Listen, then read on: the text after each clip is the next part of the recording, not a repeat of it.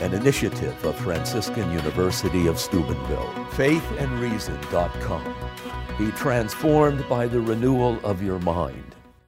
It's very good to be here at Franciscan University in this year of faith, reflecting with you on the Second Vatican Council and trying to understand more deeply this great and precious gift of God to the Church. Like every gift, it needs to be unwrapped. The Council needs to be studied carefully. And I'm reminded of a story that's told of Monsignor Ronnie Knox, who was Catholic chaplain in the University of Oxford in the 1920s, a biblical scholar, a famous preacher. On one occasion, apparently, he had given a sermon on the Trinity, and two ladies came up to him afterwards and said, "Monsignor Knox, thank you very much for that sermon. We've always been confused about the Trinity." "Oh, I'm so pleased," he said. "So you're not confused now?" "Oh, we're still confused," they said, "but at a much higher level."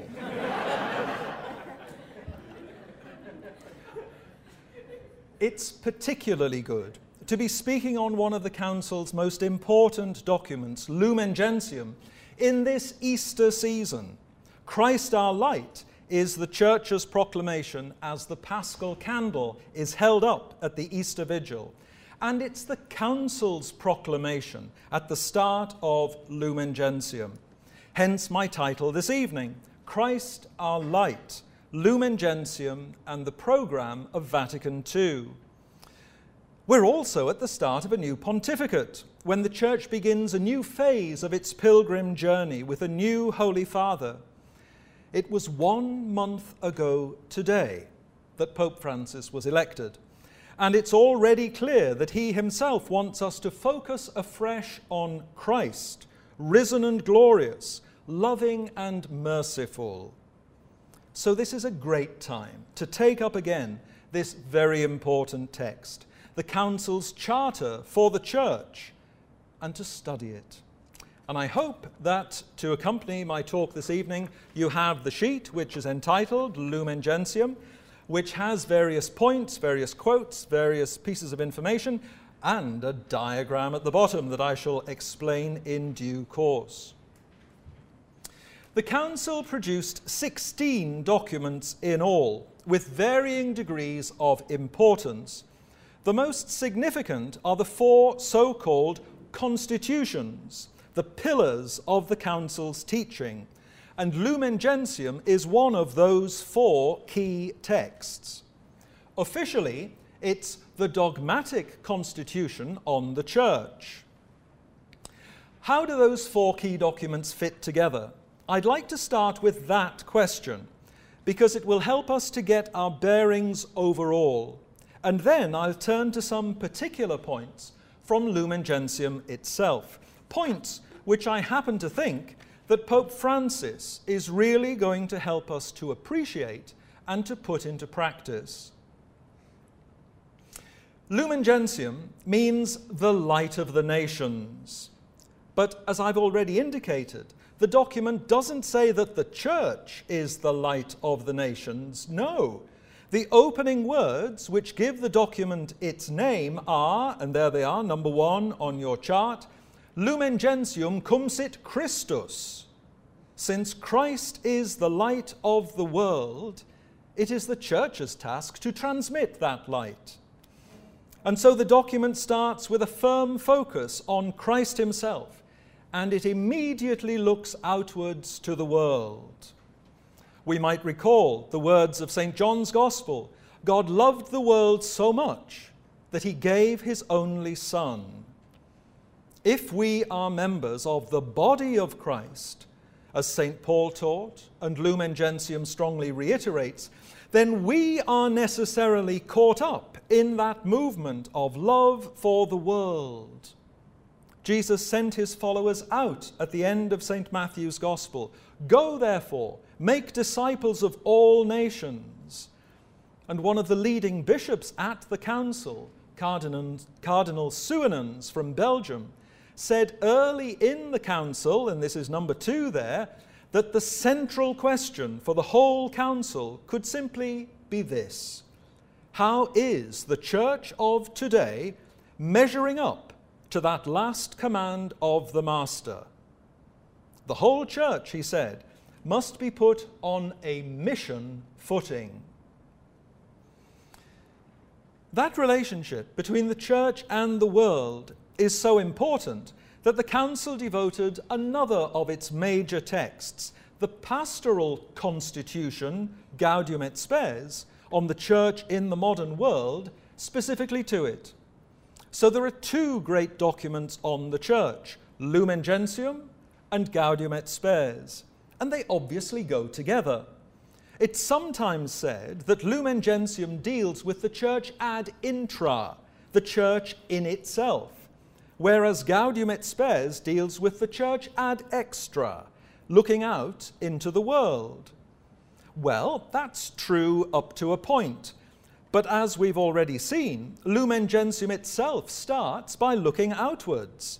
So the accent throughout is well and truly on mission. Yes, Lumen Gentium does mainly deal with the church's inner reality, its nature and structure, but it does so with a view to making the church fit for its purpose, which is to spread the good news.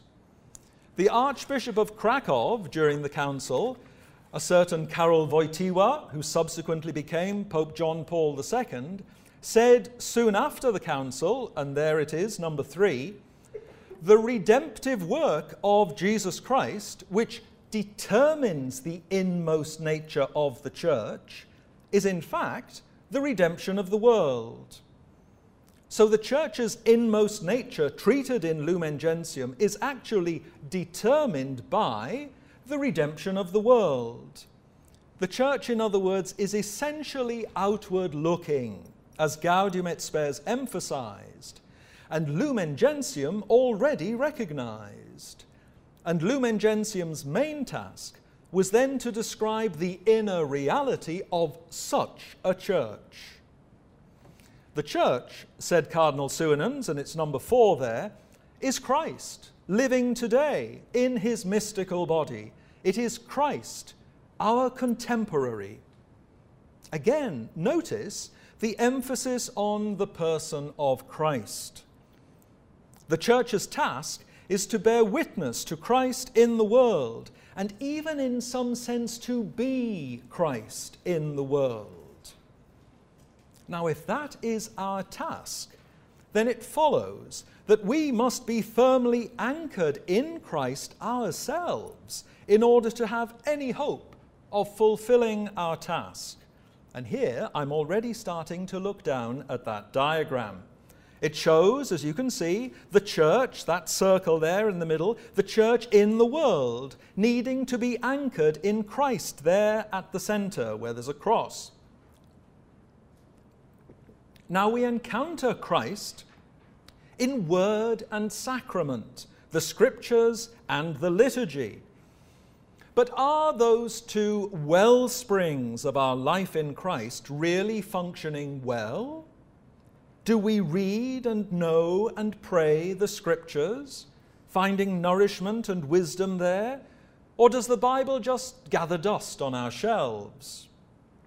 Do we celebrate the liturgy, and especially the Mass, as life-giving encounters with Christ? Does the Mass fire us, as the 2 disciples on the road to Emmaus were fired, so that our hearts burn within us, as the Lord explains the Scriptures to us and breaks bread with us? Or is the Mass simply a routine and a duty that somehow is required of us?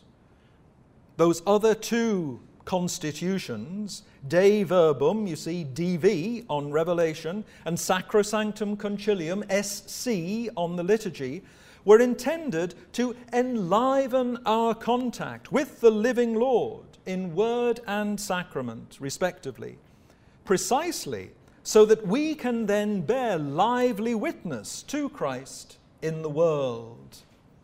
So, I have tried to depict on the diagram that interrelationship between the texts, those 4 key constitutions, the relationship that I've just been describing, with the initials there of the relevant documents. You see what I'm suggesting? That the four constitutions fit closely together. Through vital contact with Christ in word and sacrament, the Church and its members are to be strong in Him and to carry His light out into the world. The Council's emphasis is on the person of Christ encountering the people of today in and through the persons who make up the Church. The Council's vision is therefore profoundly personal. In the middle of the Council, on the 19th of October 1964 to be precise, Vatican Radio broadcast a talk in Polish by Archbishop Wojtyła, and he made the following very significant comment, and it's number 5. Although none of the completed constitutions or directives has the human person as its specific topic, the person, he said, lies deep within the entire conciliar teaching that is slowly emerging from our labors. Remember, the Council ran from 62 to 65, so this was just beyond halfway, but still another full year to run. The human person, he said, must find a suitable place in the Council's teaching, whence will flow the proper place of the person in the work of the Church. And this will be an enormous contribution, he said, as far as the pastoral aim of the Council is concerned. In short, we might say, as far as he was concerned, it's the fact that the Council was about persons that made it fundamentally pastoral in its orientation. As we look at the Council's 4 constitutions, that personal emphasis really stands out and unites them even more intimately with one another. Big and complex topics like Revelation, the liturgy, the Church are reframed with wonderful simplicity and clarity and urgency. First of all, Revelation is not primarily a set of propositions, a set of facts that God has revealed and that we need to accept with our minds. No. Have a look at number 6 there. De Verbum teaches that Christ himself is both the mediator and the sum total of revelation. God hasn't sent a message to humanity, he has sent his own Son. As I sometimes say to my students, it wasn't a book that was lying in the manger, it was a baby. And the faith that God seeks from us in response is not just an intellectual assent, but a response of the whole person. By faith, says the Council, man freely commits his entire self to God. It's all about persons responding to the person of Christ. He is the light of the world, Lumen Gentium, as we've seen. And the most prominent image for the Church itself in the document of that name is the people of God. The whole of chapter 2 of Lumen Gentium is given over to that theme. As you can see, if you just flip over the page, on the right-hand side at the back, I've put a list of the contents of Lumen Gentium. There you see, chapter 2, the people of God. Again, the emphasis is personal, on the flesh and blood, historical human beings, the people of God, who respond to Christ in continuity with the people of Israel in former times, and who look to the fullness of life with Christ in the future, in God's kingdom. There's a strong sense of being pilgrims, full of hope. Just have a look at number 7 there. All those who in faith look towards Jesus, the author of salvation and the principle of unity and peace, God has gathered together and established as the Church, says Lumen Gentium. That's a wonderful image of persons gathered in joy and trust around the person of Christ in response to his preaching. And that same section of Lumen Gentium gives us two other key notions. The church, that gathering of persons, is, says the council, and this is still in number 7 there, a communion of life and love and truth. Communion, koinonia in Greek, is a very rich word, referring primarily to God's own life as Father, Son, and Holy Spirit. Being made in the image of such a God, we ourselves are made for communion with God and with one another. Sin breaks us apart as self-centered atoms, but God's grace calls us back into love, generosity, and unity. You might say sin scatters and grace gathers. And the church is the beginning of the gathering of God's kingdom. As such, the council says, the church is, and we're still in number 7, there's lots floating around there in number 7, the church is a most sure seed of unity, hope, and salvation for the whole human race.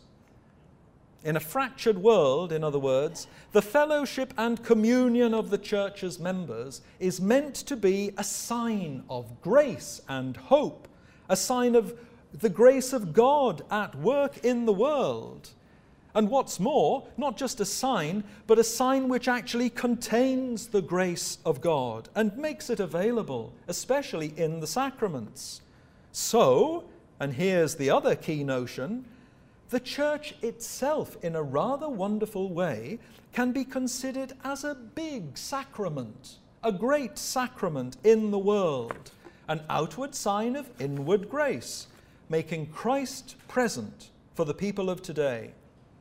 He is the light of the nations, as we've seen. But, and here is just finishing what's in number 7 there, the church, says the council, is taken up by him as the instrument for the salvation of all. And as the light of the world and salt of the earth, the church itself is sent forth into the whole world as a visible sacrament of saving unity. A wonderful, dense phrase, full of meaning. So the church is a gathering, and it goes out to gather some more. In its constitution on the liturgy, the council teaches that the goal of apostolic endeavor is that all who are made children of God by faith and baptism should come together to praise God in the midst of the church and to take part in the sacrifice and to eat of the Lord's Supper, Sacrosanctum Concilium, number 10.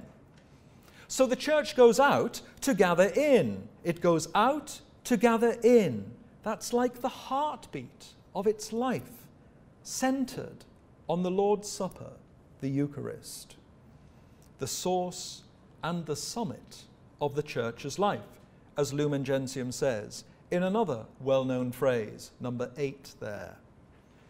And that's why there are dotted arrows coming back in to Christ and the church in the diagram at the bottom, because the church goes out to gather in. And what of the Eucharist? What of the liturgy? Again, the council's view is personal. Liturgy is not primarily a set of ceremonies by which we give honor and glory to God. It's not, in fact, primarily anything that we do. Liturgy is actually the praise and glory that Christ himself gives to his Father, especially through his sacrifice on the cross. And we, as members of his body, have the immense privilege of sharing and being drawn into his worship. Again, the focus is on the person of Christ, and in this case, his priestly action. Liturgy, says the council, and this is number 9, is rightly seen as an exercise of the priestly office of Jesus Christ. Christ always associates the church with himself in this great work in which God is perfectly glorified and human beings are sanctified.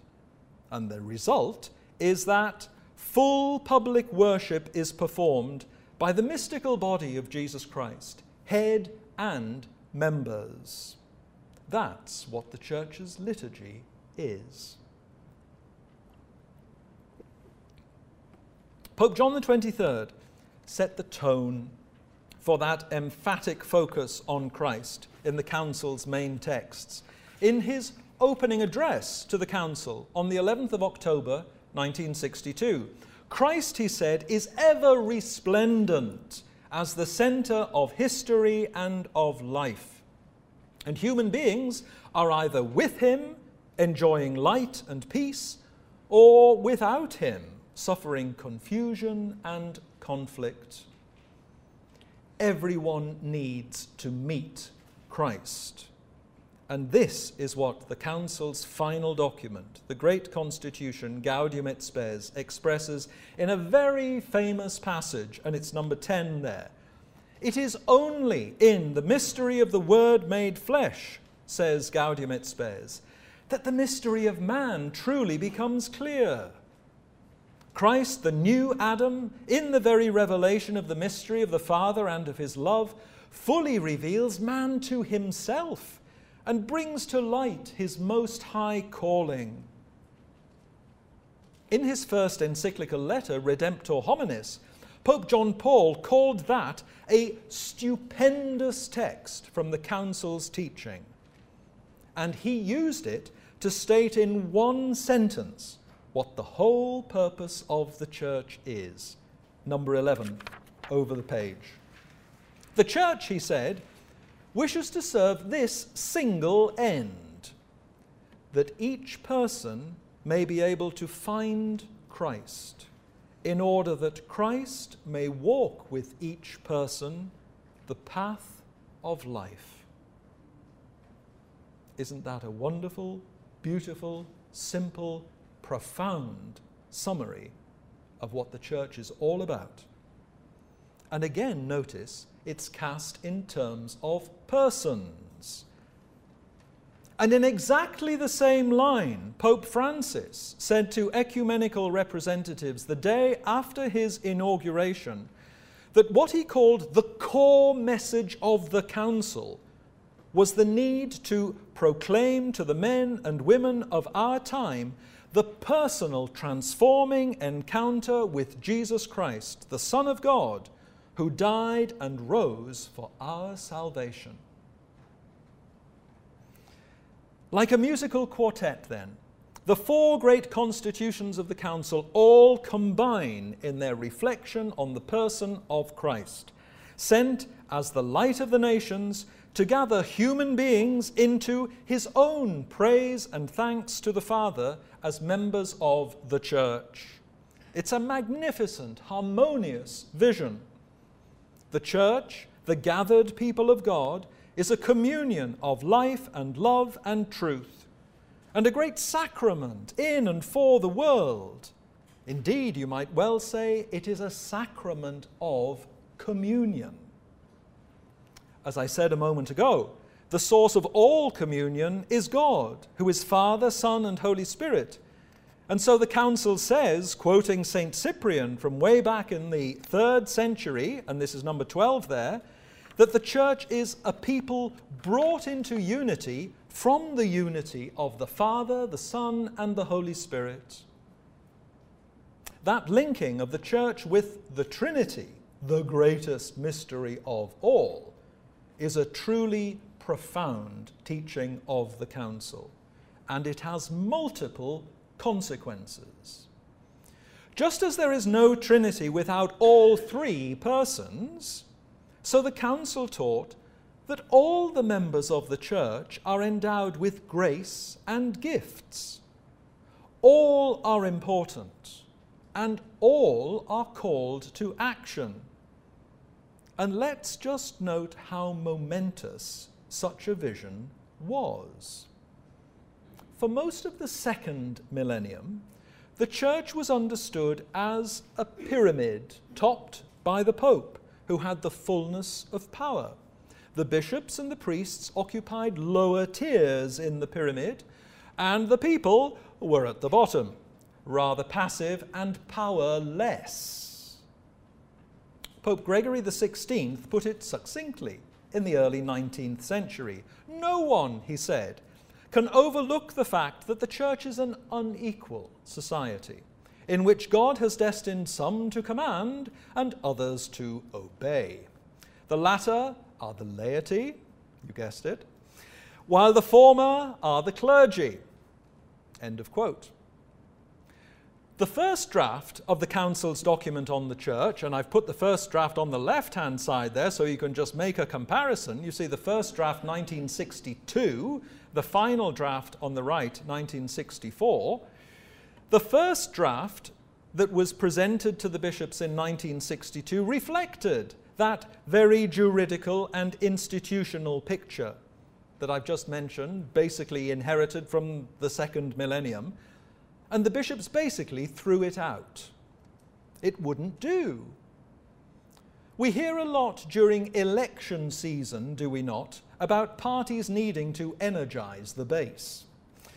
Well, it could be said that Vatican II wanted to energize that passive and powerless base in the old pyramid and to transform the understanding of the church. Its driving vision was the one I outlined earlier, not so much the pyramid, but a communion of life and love and truth. And that understanding gradually asserted itself as the Council engaged in long and sometimes dramatic debate, and revised and reshaped the text into its final form. It took 2 years, as you can see, 62 to 64, and 4 major drafts to get from what's on the left to what was finally acceptable on the right. The first major redraft led with the new idea that the church is a mystery. Not in the Sherlock Holmes sense, but in the sense that the church is much more than just an institution.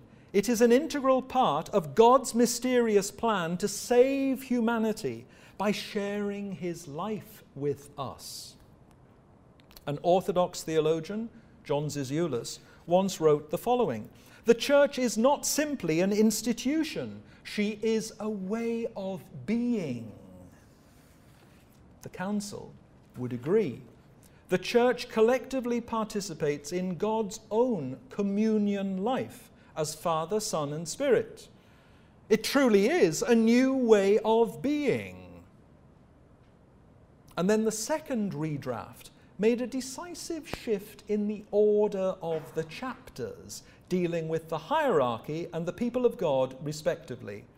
It decided not to treat the hierarchy first and then the people in a top-down pyramid fashion, but to treat the people of God first, which after all includes the hierarchy as baptized disciples of the Lord, and then to treat the hierarchy, to show that the hierarchy are first of all baptized Christians alongside their brothers and sisters, and then they are called to a ministry of service within that communion or fellowship. As St. Augustine once said to his people, "For you I am a bishop, with you I am a Christian." We can see the effect of those two shifts in the chapters in that final text on the right. There's chapter 1 on the mystery of the church, followed by chapter 2 on the people of God, and then chapter 3 on the hierarchy. One of the outstanding ways in which Lumen Gentium energized the base, highlighted the importance and dignity of all, and so transformed the image of the church into one of collaboration, communion, and cooperation, was by teaching that all the baptized share in different and complementary ways in the 3 offices of Christ as priest and prophet and king, respectively. For 1,000 years, as I said a minute ago, the members of the church had been differentiated on the basis of power or rather two powers, power of order and power of jurisdiction, both of which the clergy had to varying degrees, while the people had neither. They were powerless, as I said. Now the council doesn't use that language of powers at all. Instead of powers possessed by the clergy alone, what the council talked of was three offices in which everyone, clergy and laity, participate in their own specific ways. There's no sort of muddying of the distinction here, but everyone has a role to play. Everyone is active in the church. They're the three offices of Christ himself, and because all the members of the church are members of his body and participate in his life, all members of the church have a share of some sort in all three of those offices. Correspondingly, by their exercise of those three offices, all of the faithful, and not just the monks and the nuns and the religious who have taken vows, are called to holiness. And just as chapter 3 on the hierarchy follows chapter 2 on the people of God to show that the hierarchy serves the people of God, so in the final draft there, you see the listing of chapters, chapter 6 on the religious who take vows and are publicly committed to the pursuit of holiness follows a very notable chapter 5 on the universal call to holiness, to express the fact that religious, the people we normally think of as having a vocation, are really meant to promote the vocation that all Christians actually have, namely, the call to live a holy life. Chapter 7 of Lumen Gentium, you see it there, deals with the pilgrim church and was specially inserted because of Pope John's emphasis that the saints who have gone before us encourage us and help us by their intercession as we strive to follow them. And then Lumen Gentium concludes fittingly with an 8th and final chapter on the Blessed Virgin Mary, who is the perfect model of holiness and the sign already, by her assumption, of the fullness of heavenly life, body and soul, to which everyone is called. So there's an emphasis throughout this rich and harmonious text on the fullness and fellowship of the church, all of whose members are called to share in the fullness and fellowship of God's own life as Father, Son, and Holy Spirit. There's an emphasis, in other words, on what Joseph Ratzinger, until recently Pope Benedict, often calls the we of the Christian life. It's not about I and me, he often says. It's about us and we. Already at the end of the council, he wrote, and it's number 14 there, although the Christian faith has stressed the importance of the individual who is called to eternal life, yet the I is in all things fitted into a more comprehensive we, from which and for which it lives. And the deep down reason for that accent on communion, on we instead of I, is because Christ gives us a participation in the life of God. And God, as Ratzinger says, comprises the we of the Father, the Son, and the Holy Spirit. Our God is one in the plentiful reality of divine love, he says. In that light, I'd like, in the remaining time this evening, just to look a little more closely at two very notable contributions of Lumen Gentium. First of all, that idea I've just been mentioning, that all the faithful share in their respective ways in the three offices of Christ, and so are closely united with one another. And second, the idea that the bishops themselves are closely united in a college with a collective responsibility for the church. In both instances, as you see, it's a case of we and not I. First of all, then, the three offices. The New Testament describes Christ as priest, indeed as high priest. In the letter to the Hebrews, we've been hearing a lot of this recently, have we not, in the liturgy around Easter time. Most of all was Christ high priest on the cross, offering the sacrifice of his life to the Father for our salvation. He is also described in the Scriptures as a prophet, teaching and seeing deeply into human hearts. For example, in his conversation with the woman at the well. And before Pilate, he acknowledges that he is a king, but that his kingdom is not of this world. So Christ is priest, prophet, and king. The terms are not used as a trio in the New Testament, but the early church started using the trio, the three terms together, with reference to Christ around about the year 300. And then with reference to all Christians baptized and anointed in Christ soon afterwards. The trio was revived with reference to Christ around the time of the Reformation by John Calvin on the Protestant side and by the Catechism of the Council of Trent on the Catholic side. But it was not until the 1950s that it was applied again to all Christians by the great Dominican theologian Yves Congar. The Council eagerly embraced that idea. Lumen Gentium 31, and you see it there in number 15. Number 15 is quite long. We'll go through the different bits of it. But at the top of number 15 it says, you see, all the faithful baptized into Christ share in the priestly, prophetic, and kingly office of Christ, and to the best of their ability carry on the mission of the whole Christian people in the church and in the world. What does that mean? Well, St. Paul urges the Romans at the start of chapter 12 of his letter to the Romans, present your bodies as a living sacrifice, holy and acceptable to God, which is your spiritual worship, he says. Everything we do is meant to be offered to God. That's the idea of our morning offering. Lumen Gentium 34 gives some further helpful detail about that priestly offering. That's what a priest does, to offer. To offer means that in some sense you're being priestly. What does this mean here? Referring to the laity, dedicated to Christ and anointed by the Holy Spirit, Lumen Gentium 34, it's the next section there in number 15 where it says priestly. What does it say?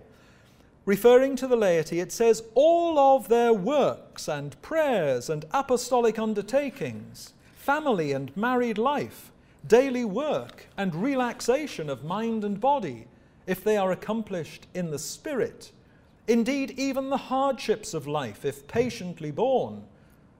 I think I would say especially the hardships of life, if patiently borne. All of these become spiritual sacrifices acceptable to God through Jesus Christ. But where, we might ask, are those priestly sacrifices actually offered? In the celebration of the Eucharist, where the priesthood of the laity interacts with the ordained priesthood. And these two modalities of Christ's priesthood marvelously join together. By means of the ordained priesthood, their specific ordained task, by means of the ordained priesthood, the one sacrifice of Christ is made present at the altar. But then the laity join their own sacrifices to that of Christ, so that they can be taken up to God through him and with him and in him, as we say in every Mass. That's how, in close conjunction with the ordained priesthood, all of the faithful live a priestly life. Lumen Gentium very carefully stipulates, and it's there in the NB under number 15, that the priesthood of the faithful and the ordained priesthood differ essentially. Yes, we're not muddying the distinction at all. They differ essentially, and not only in degree, which really means, if I might just offer an interpretation there, don't think of one as higher than the other. Don't think in terms of degree. They are simply different, essentially different. But notice that it says, they are nonetheless ordered one to another. That means that they, either one without the other, would not really be able to fulfill its purpose. They work together. They work together. The two priesthoods, or rather the two distinct sharings in Christ's one priesthood, are therefore complementary. They interlock. And that's how the sacrifice of Christ has its full effect in the world. The laity bring to the altar their own lives and work. And in a wonderful phrase, Lumen Gentium 34, just above the NB, says that worshipping everywhere by their holy actions, the laity consecrate the world itself to God. Isn't that a marvelous phrase and a challenging one? If it's the priest's task to consecrate bread and wine into the body and blood of Christ, it's the laity's task, we might say, in a complementary fashion, by interacting with what the priest does at the altar, it's the laity's task to consecrate the world itself to God. What a responsibility. It naturally follows, as the Constitution on the Sacred Liturgy teaches, that the full, conscious and active participation of all the faithful is demanded by the very nature of the liturgy. Sacrosanctum Concilium, number 14. And we realize in that light that active participation is not primarily physical activity or doing more things in the liturgy, but what we might call spiritual engagement with the liturgy, such that when we are there taking part in the liturgy, we are consciously uniting our lives and our work to the sacrifice of Christ on the altar, and wanting to be faithful and fruitful members of his body by everything we go out to do in the world. Lumen Gentium also highlights the participation of all of the faithful in the prophetic and kingly offices of Christ. And you see those next two little sections under number 15. As prophets, the holy people of God, it says, bear witness to Christ, especially by a life of faith and love, by continual conversion, by struggling against the forces of evil in the world, and by evangelizing in word and deed in the midst of everyday life. Lumen Gentium 35. With regard to sharing the kingship of Christ, that kingly office, Lumen Gentium first, rather interestingly, highlights the need to overcome the reign of sin in ourselves, almost to decide, who's boss here? Am I really in charge of my own life? Or is sin in control of me? Who's in control here? That's the first place. To overcome the reign of sin in ourselves and then to serve Christ in others. The need to spread, as it said, Christ's kingdom of truth and life, the kingdom of holiness and grace, the kingdom of justice, love and peace. The need to strive for a just distribution of the world's resources, and the need, as it says, to impregnate culture and human works with moral value, so that through the members of the Church, Christ, as the Lumen Gentium 36 says, Christ may increasingly illuminate the whole of human society with his saving light. There's the Lumen Gentium once again. Now let's note that what the faithful bring to the altar to offer in Mass includes, of course, all of their prophetic witness and kingly service. It follows that, in a sense, the priestly office embraces and encompasses the other two.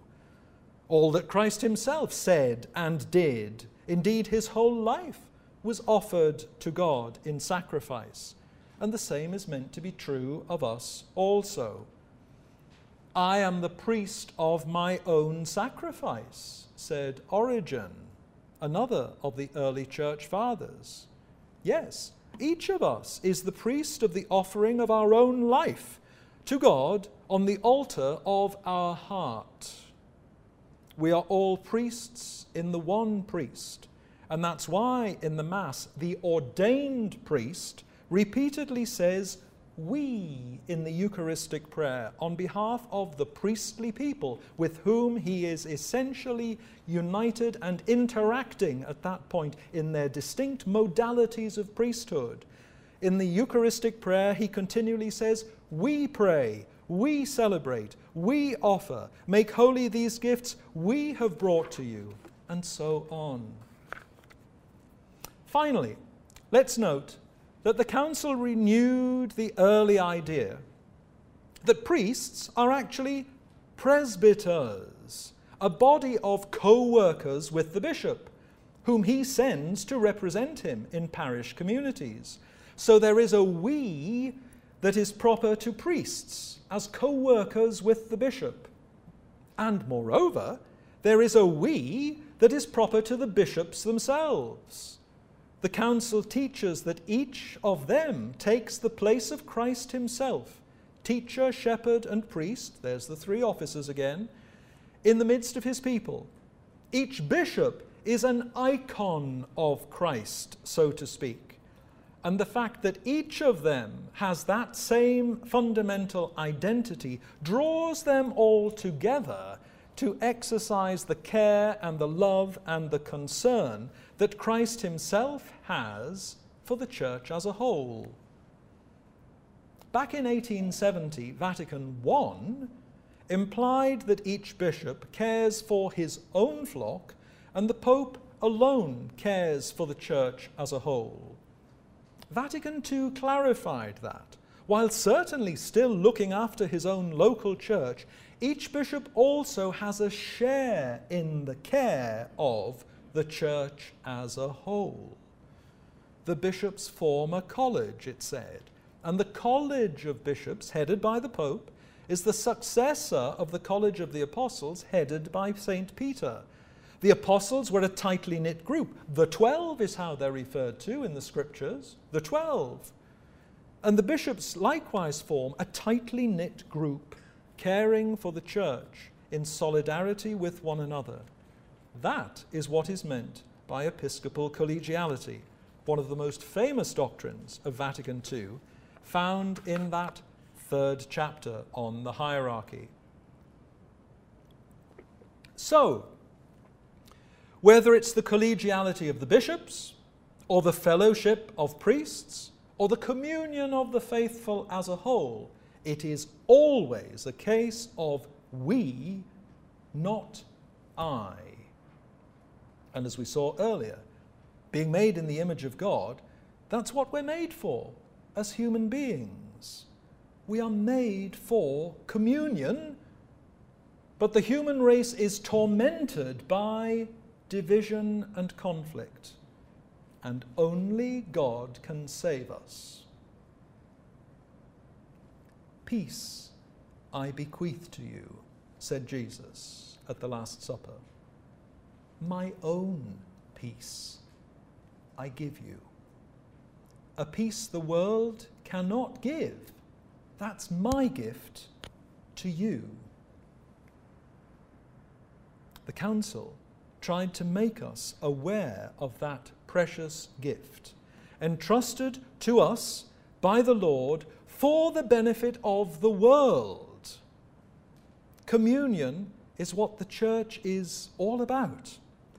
And the Catechism of the Catholic Church teaches that we all have a part to play in ministering that gift of peace, communion, reconciliation to the world. Have a look just at the final quote, number 16. "In her whole being, and in all her members, it says, the Church is sent to announce, bear witness, make present, and spread the mystery of the communion of the Holy Trinity. Just last Sunday, in his Regina Caeli address, Pope Francis recalled those words of Jesus at the Last Supper, bequeathing his gift of peace to his followers. And he said this: "The Church is sent by the risen Christ to pass on to men and women the forgiveness of sins, and thereby to make the kingdom of love grow, to sow peace in hearts, so that they may also be strengthened in relationships."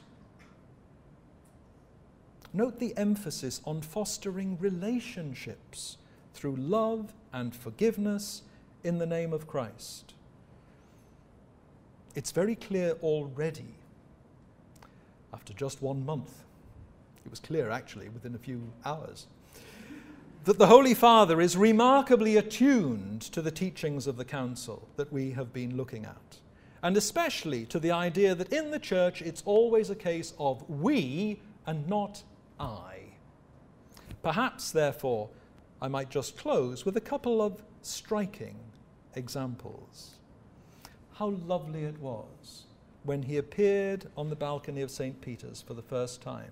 I'm sure we all remember the scene. And spoke to the people as their new bishop, the Bishop of Rome. That's what the Pope fundamentally is. And that is what Pope Francis has been calling himself time and again since that first appearance. On the balcony, you recall, he wanted to bless the people, but first he asked them to pray for God's blessing on him, and he bowed while they prayed for him. I heard one TV commentator afterwards say, would you believe, that the Pope appeared on the balcony and took a bow, as if he was a celebrity making a guest appearance. No. I mean, how wrong can you get in the interpretation? No. He bowed to ask for the people's prayer, and then he blessed them. It wasn't the I of celebrity, it was the we of Christian community that he was expressing.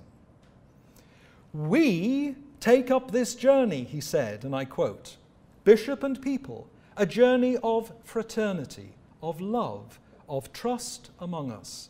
Let us always pray for one another." What a wonderful mutuality there. Pope Francis said something else of enormous consequence too, as he stood on the balcony. The local Church of Rome, bishop and people journeying together, the local Church of Rome, he said, presides in charity over all the churches.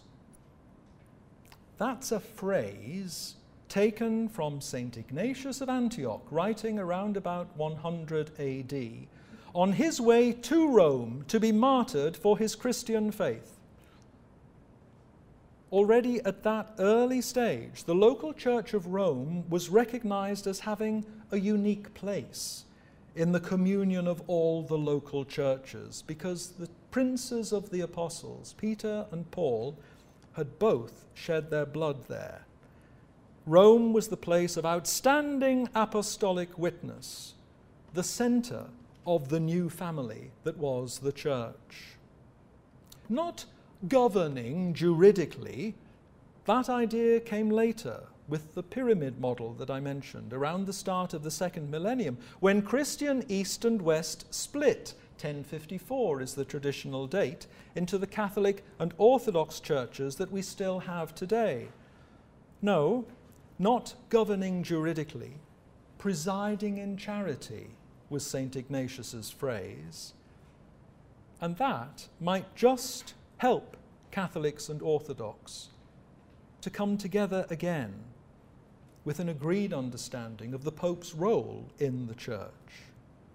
It's urgent that we do come together again. Back in 1979, just as Catholic Orthodox theological dialogue was getting underway, Pope John Paul said that Catholics and Orthodox must move towards reconciliation so that we can stand side by side, and I'm quoting here, in full communion, witnessing together to salvation before the world. The world, he said, needs this sign of unity if it is to be evangelized. Yes, indeed. Unity and peace are the hallmarks of the gospel. Unity and peace are what the world longs for, but only Christ can give. Let us pray for Pope Francis, as he so often asks us to do, that he may continue to show us what it means to think as the Council wanted us to think, in terms of we, not I, so that through the Church, the light of Christ may shine strongly in the world. Thank you. An initiative of Franciscan University of Steubenville. Faithandreason.com. Be transformed by the renewal of your mind.